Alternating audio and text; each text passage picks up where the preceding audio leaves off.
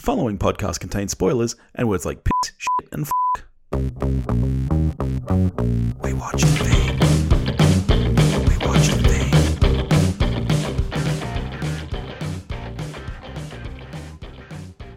Hello, everybody, and welcome back to We Watched a Thing. How you doing, Dave?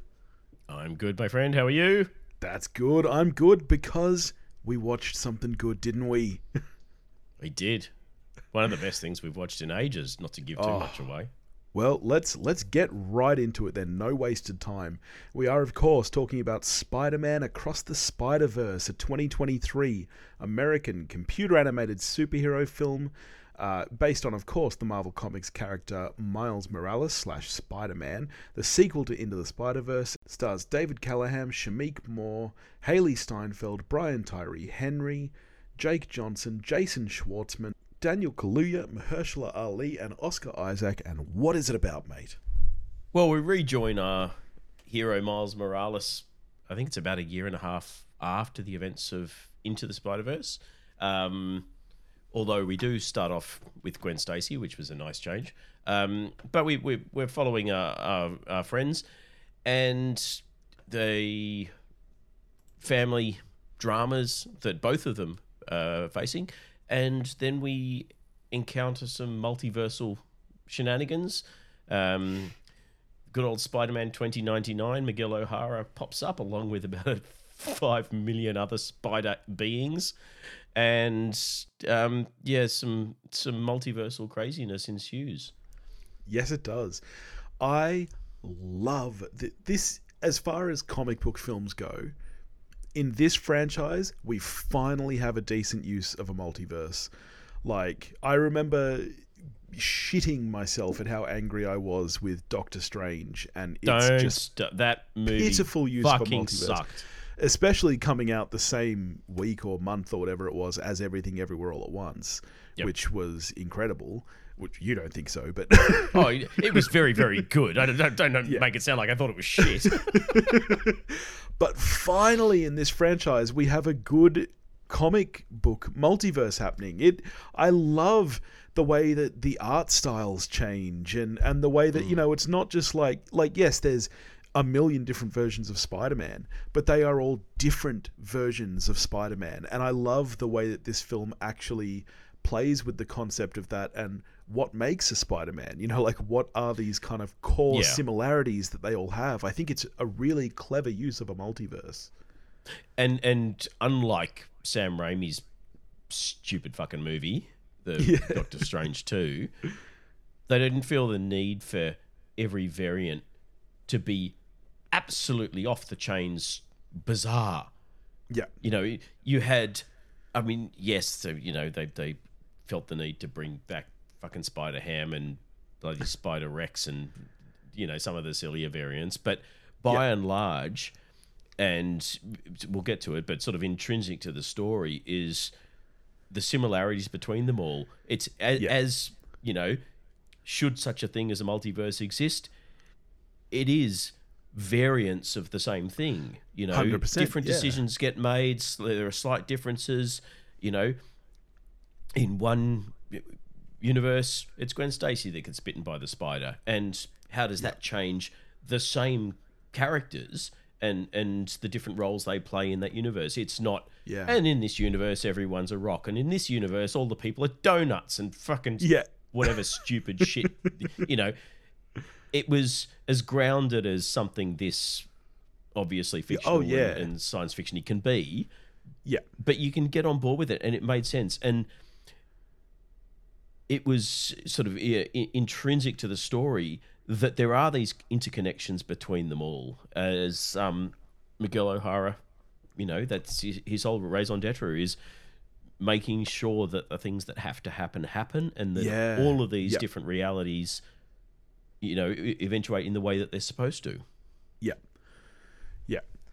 This movie had a lot more heart than I was expecting too. The first one did, but this really, I think, this goes full Empire Strikes Back, middle of a trilogy. Things get kind of grim at certain points.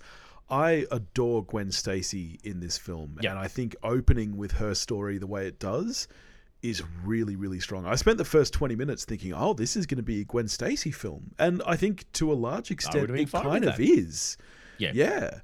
It's very even-handed between the two of them. And she is, and I think for most people, she is absolutely my favourite character in these films.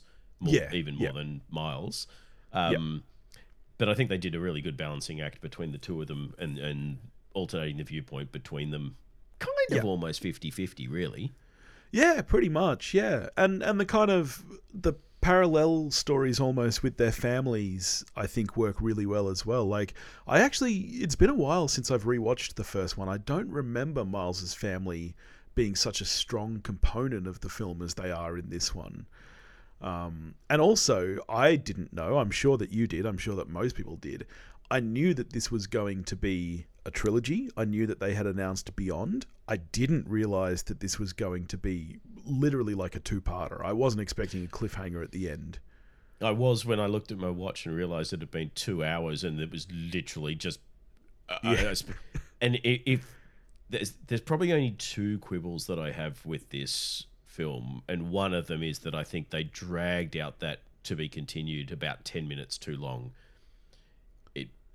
You could feel it coming almost half an hour before you finally hit the end credits, and I think that did drag a little bit because you knew what was coming. You knew it wasn't going to wrap all this up. I hadn't read that there was a third film. I mean, it's so successful, I kind of assumed that there would be more, but I didn't realize it was planned as a trilogy. But literally, 30 minutes before it finished, I knew that was what was going to happen because there was no way they were going to wrap it all up.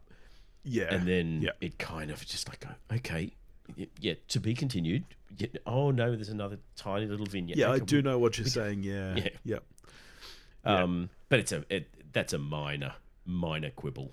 Yeah. You said at the start of that you have two quibbles. What's the other one? Oh, the other one doesn't really factor into the quality of this film. It's more... Okay, so Miguel O Hara, who's... I don't want to say antagonist, because let's face it, he's not a bad guy. He's doing the right thing. It's Miles who's a petulant little turd and not listening to his elders. But that's just my old brain siding with the mature person.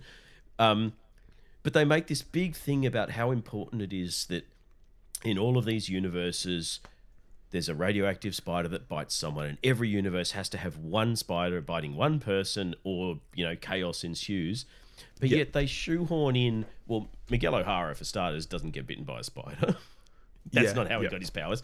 Yeah. Jessica Drew, so like the older Spider Woman, not Gwen Stacy, but the proper Spider Woman, doesn't get bitten by a spider. That's true. And you also even see Peter Parker's baby, who that I can give because the spider bite changes your DNA, so I can get on board with the fact that it may be passed on to a child because it's a genetic thing. So all right, fine, and that is comic accurate. That child is missing that core event though, which is what Miguel is so crazy. Well, that's about. My issue is that they made such a big thing about the importance of the spider bite because. The spider that's the only thing that Miles is a thing. Yeah. It's that's from the comics. There is that they have teamed up on various sort of Spider-Verse and Web Warriors and various stories that brought several of them together. But the actual spider bite is kind of not the crucial thing. It's the fact that there is, I think the term is spider totem, but it's there's a spider being and. Yeah.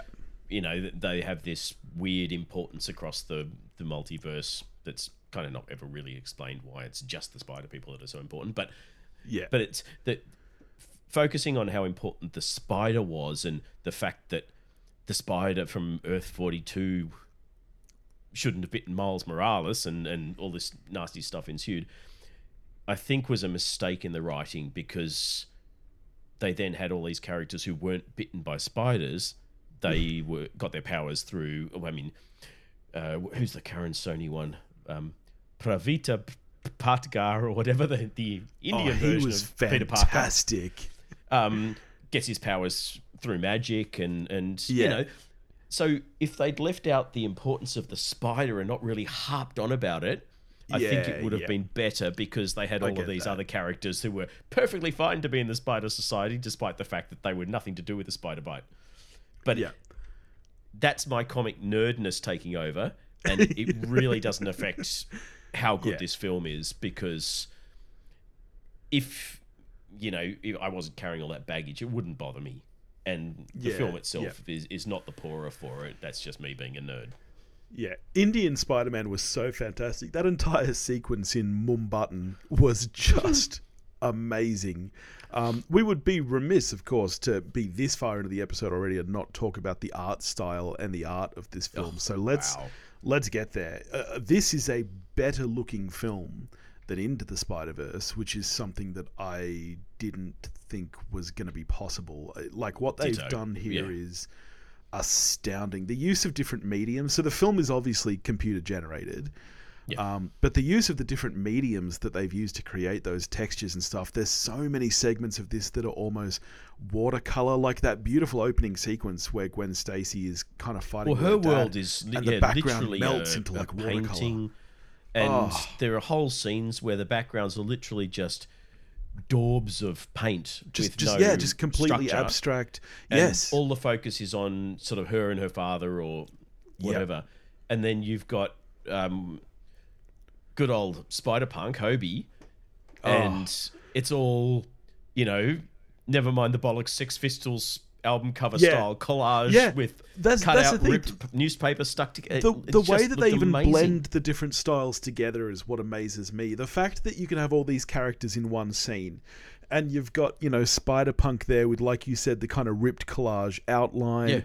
You've got Gwen Stacy there and Miles Morales in there, more kind of traditional, and then you've got all of these other characters as well, like that sequence where at the start where the multiple spider people are fighting the Renaissance vulture, and he's he's fully Da Vinci style. It's like origami. and yeah. even referencing it like you're made of paper. What are you doing with flames? It's just so beautiful to look at. This film is gorgeous. It's stunning, and it is so awe-inspiring. As someone who works in film, or even just someone who loves film, to watch this and see what people have put together on it literally boggles the mind to see how beautiful this film looks.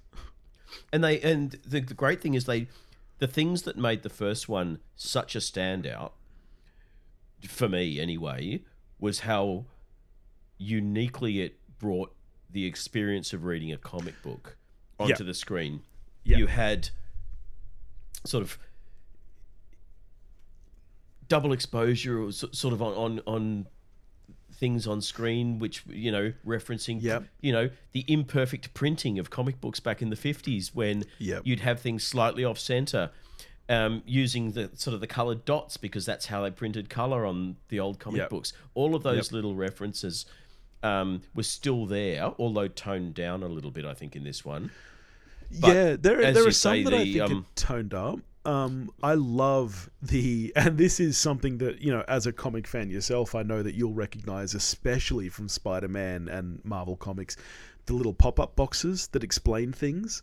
Because, you get that all the time. You're reading a comic, and because you have to read like a million issues for anything to make sense. You'll get this little pop-up explaining what happened like 100 issues ago. And you're that's handy. That's nice. I don't need to Wikipedia Spider-Man anymore. Issued blah, blah, blah, blah. Yeah. So I loved those little pop-ups.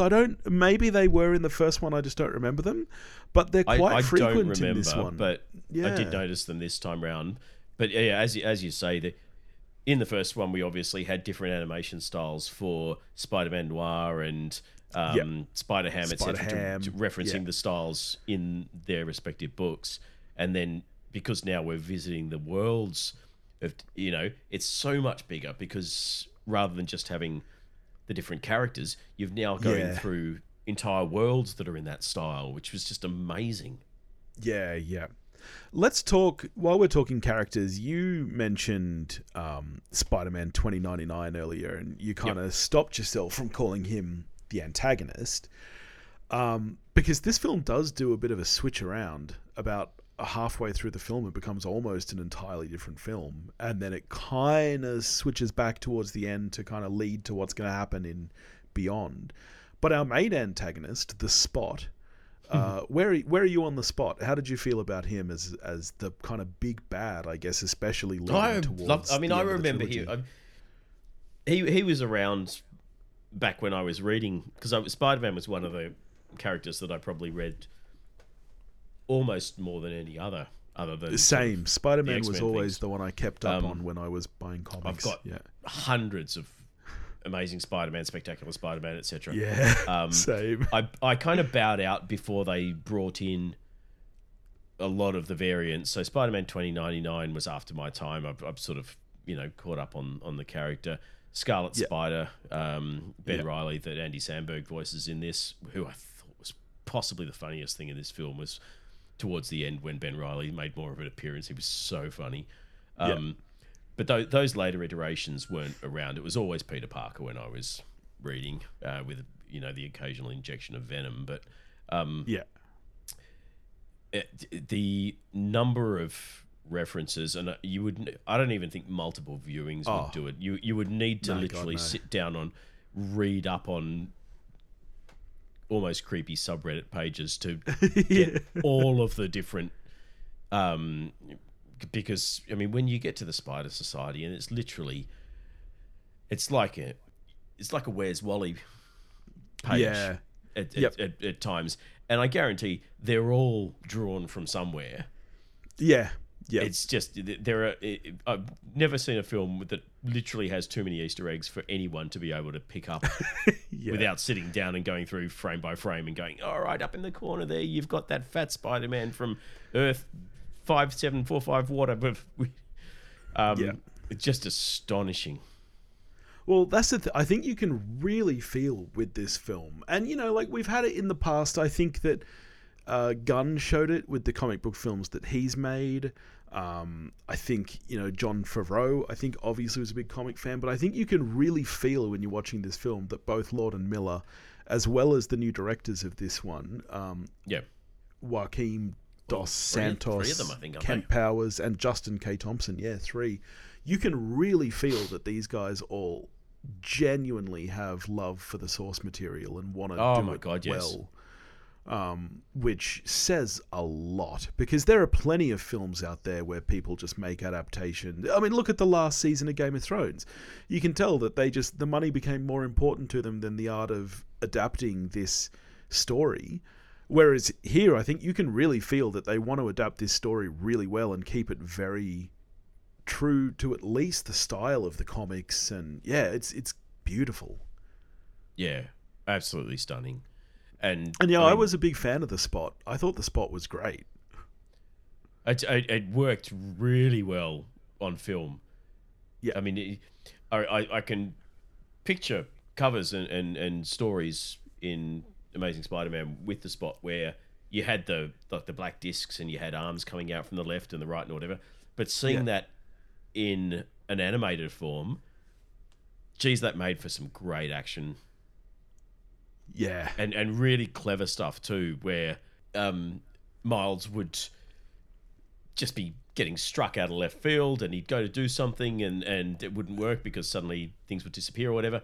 But then managing to web limbs coming out of different holes and tie them together and that sort of thing. Oh, fuck, it's so funny. Yeah, and I thought the entire voice cast was great, but I really, really loved Jason Schwartzman, actually, as the Spot. I think that he did bring a certain level of... You do almost at certain points... He handled the transition really well, because... Yeah, he starts out almost cartoonish, but he's like, you're not my nemesis, you're a villain of the week. You're But then, as he gets more and more... Not manic, but... more sinister, and his plans get grander, and... The voice changed over the course of the film, and by the time you got sort of towards the end, he was really quite a sinister presence. Where he started out almost cartoonish. He felt like something out of a Gunn's Suicide Squad or something. Yeah, but I do think that it's perfect casting, because even towards the end when he is so sinister and there's something about the quality of Schwartzman's voice that is really sympathetic. Like, you still kind of, that you almost understand, like, you certainly feel like this guy has gone through something torturous. Well, his existence would be horrific. Yes, yeah. And Like, I think you, this is you not feel like that. Dr. Connor's turning into the lizard or anything, you know. Yeah. It's not just that he's gone through, he cannot live in any sort of society. He can't interact with any sort of other people. He is completely cut off from everyone. Yeah. He lives outside the world now. He has literally lost everything, all because some kid threw a bagel at him. Yeah, yeah. I can understand him being pissed off. Yeah, same. And it is. It's like when that first comes up, that it was, throwing it comes off as a joke, as a bit of a gag, like, oh, you created me by throwing a bagel at me. I do want to go back and watch the first one to see if that bagel scene is in there. I'm sure it is, but I'm keen to go back and watch it and just go, you're going to be a villain. Yeah, no, I thought he was really great, and I'm really looking forward to seeing how this all wraps up. Like, let's, if we can, get over to the cliffhanger at the end, which I understand your critique about feeling like it went on a bit. I do get that. I was a little bit the same. When we got to about 15, 20 minutes before, I was like, this is going to be a cliffhanger. And you're right, from that point on, it was a little bit like the ending of Return of the King, where it felt like it just kept ending again and again and again. He's woken up, laughing at me. Okay, you're done. Yeah, it felt a little bit like that. I do get that. Where are you on how we ended things, on, kind of the alternate Miles and Uncle Aaron, and, Gwen Stacy being in the wrong universe, and how did you feel about all that? It was all a tad convenient, I think. I mean, it's obvious. It was very carefully set up and drawn together to be this the good team and the bad team, and then you got Miles, and you. Yeah. It was a little bit neat, but by the same token, when Gwen's sort of there and suddenly, oh my god, it's fucking Spider-Man Noir, and it's anime Spider-Man, and it's so even fucking the virtual reality chick who was running things in. Yep. Miguel's universe, and that group shot, much like the Avengers coming together in the first Avengers, it was a bit of a woohoo moment. It was kind of cool. It was, yeah. I was excited. I could have done with more Spider-Punk, though. He was really, really fantastic. He was very funny. Yeah, very, and when he sends Gwen the kind of cobbled together, bastardized quantum leap gauntlet thing, so that she can travel around. That was awesome. Yeah. I agree. I hope we do see him in the next one. I'm sure we will. You don't just get Daniel Kaluuya in for one film and then go, see ya. Here's the question, though. Because Spider-Man Noir was Cage, right, in the first one? Yeah, yep. Are we going to get Cage in the next one? Absolutely we are. He's back in the team? We? Yeah. That's why wouldn't cool. we get Cage? I hope we do. Yeah, we're getting Cage. I think, and hopefully we're getting John Mulaney back as well as Spider-Ham. Oh, God, it was Mulaney, wasn't it? I love John Mulaney. I think that he's very funny. I love John Mulaney. I went to see him live, as you know. But yeah. Spider-Ham I could have done without as a character. it was a bit too silly for the film, but Mulaney, I'll put up with him. No. And I do understand why he wasn't so much in this one, because I agree, this one definitely had a bit of a darker tone. This wasn't really as would silly have and felt cartoony. Uncomfortable having that character in this story, because the family drama was obviously doubled, because you had Gwen, you sort of got Gwen's origin story as well, which was good to see. And they really sort of ramped up the idea of the canon events, where every spider person has to have family members die, because suffering is what makes us who we are, and it's important for the greater good. Don't think about it too hard because it really unravels and doesn't make a lot of sense. But it made for some good pathos and some nice emotional beats within the movie. Yeah, yeah. So all in all, how are you scoring across the Spider-Verse? Oh, it's got to be a 9. Yeah, I'm a 9 out of 10. Bloody good. Really I think even I'll if the see this story again was in dog cinemas. shit, it'd be an 8 just based on the visuals. But those everything visuals. about this is so well done. Yeah, it I'm really surprised that because it's not long. When have they said when the next one's going to drop? I don't. I'm assuming we're not going to wait another 5 years. March 29, 2024. So less than a year What? away. Yeah, they must have been doing them working back to back. Yeah, because the first one took them 5 years. This took them. I think we worked out about 5 years. Yeah, obviously they're not going to downgrade the visuals, so they must have been doing it all simultaneously, which is amazing. Yeah, they must have. Yeah, that's incredible. And how they made this for $100 million is fucking beyond me. Yeah, that's incredible. It's a beautiful looking film, and honestly, a huge amount of work has gone into it. Like I said, the different mediums. It does help that technology has come so far. You know, I'm sure that you know this, but South Park even is created with Maya, which is top of the line 3D software. It's what everyone uses for visual effects, and they're using that to make it look like construction paper cutouts. Yeah. And I think they're using a very similar technique here, where it's more the textures and stuff that are doing all that artistic work. You'd probably have a sense of this. Would they have had different houses doing different characters because the styles are so different? I wouldn't have thought so. And then someone just Probably compositing them together? I wouldn't have thought so. They probably wouldn't have. No. That would not be a typical workflow. I mean, if they are doing that, then that's crazy, because reanimating they may have had. I mean, they definitely would have had different artists doing the design work on different characters, but they wouldn't have had different houses animating them. That would be way too much to cobble together and with changes and stuff. Yeah, I can't see them doing that. Because even the motion, they move differently. The frame rates appear different when they're on screen together. It's just crazy. Yeah, it is. It's just beautiful work. God, I love this movie. I'll go see it again in the cinemas for sure. I'm keen if I can get to it for sure, and I'll definitely be buying it and the last one, which I still haven't got. Both of them on 4K, and the next one. Yeah. Great score too. I'm sure you would have noticed. You're the score beautiful. guy. I was just going to get to the score before we ended. Yeah. Really, really beautiful. Very touching. I loved this movie. Everything about it is fantastic. Well, there you go. That's a hard recommend from us. This has got to be my number one of the year so far. Yep. I can't think of anything that I've enjoyed more or that I thought was better made. I think this is the pinnacle of films this year. Yeah. Agreed.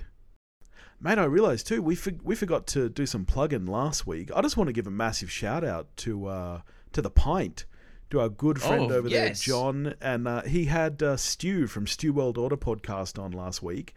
And it's something a bit different. They counted down podcasts that they love, and we got a little bit of a feature, which was very lovely. Gave us some love. We love John. Thank you, John. We do love John. John's a great egg. You've got to record with John sometime, because we're trying to line it up. We have been messaging back and forth. It will happen at some point. Yeah, I'm definitely looking forward to that. Stu's show, Stu World Order, is a lot of fun too. I did Dick Tracy over on that show, which I'd never seen before, and that was an interesting watch, interesting discussion. Stu's a great guy. All right, what are we getting to next week, mate? On the back of this, what if we get to our top 5 comic book films?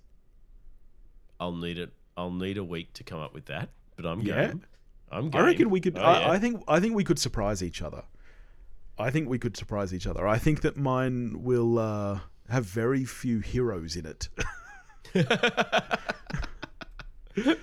I'm going to need a week, actually, now that I think about it, because there's a lot of comic-based things that are not fucking MCU or DC. Exactly. Oh, In fact, good. Okay, all right, this is going to be fun. That's next week. In the meantime, if you want to get in touch with us, you can do that at wewatchedathing.com or wewatchedathing@gmail.com. You can find us on Facebook, Instagram, and Twitter, all under the handle at wewatchedathing. If you want to help support the show, you can do that at patreon.com/wewatchedathing, and we'll catch you next week. Give us a 5-star review somewhere, and then go watch Across the Spider-Verse.